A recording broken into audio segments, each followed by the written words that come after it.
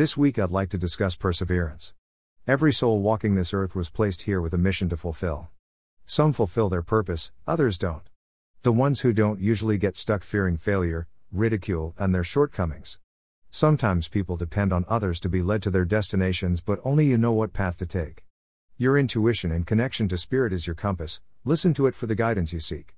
Believe in yourself and your capabilities. Life doesn't just happen, we have to make it happen.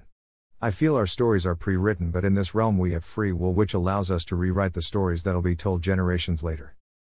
It's easy to absorb the things we've seen and were taught. Concerning ourselves with the opinions of others and how they perceive us can make us shy away from leaning deeper into our truest selves. Don't be afraid of going after your goals or to take risks. The more you continue going after what you want, your soul will become open to finding and accepting its inner strength. Know that your soul wouldn't be yearning for anything that it knew it couldn't accomplish. You have strength and perseverance to achieve greatness. Act like it. MML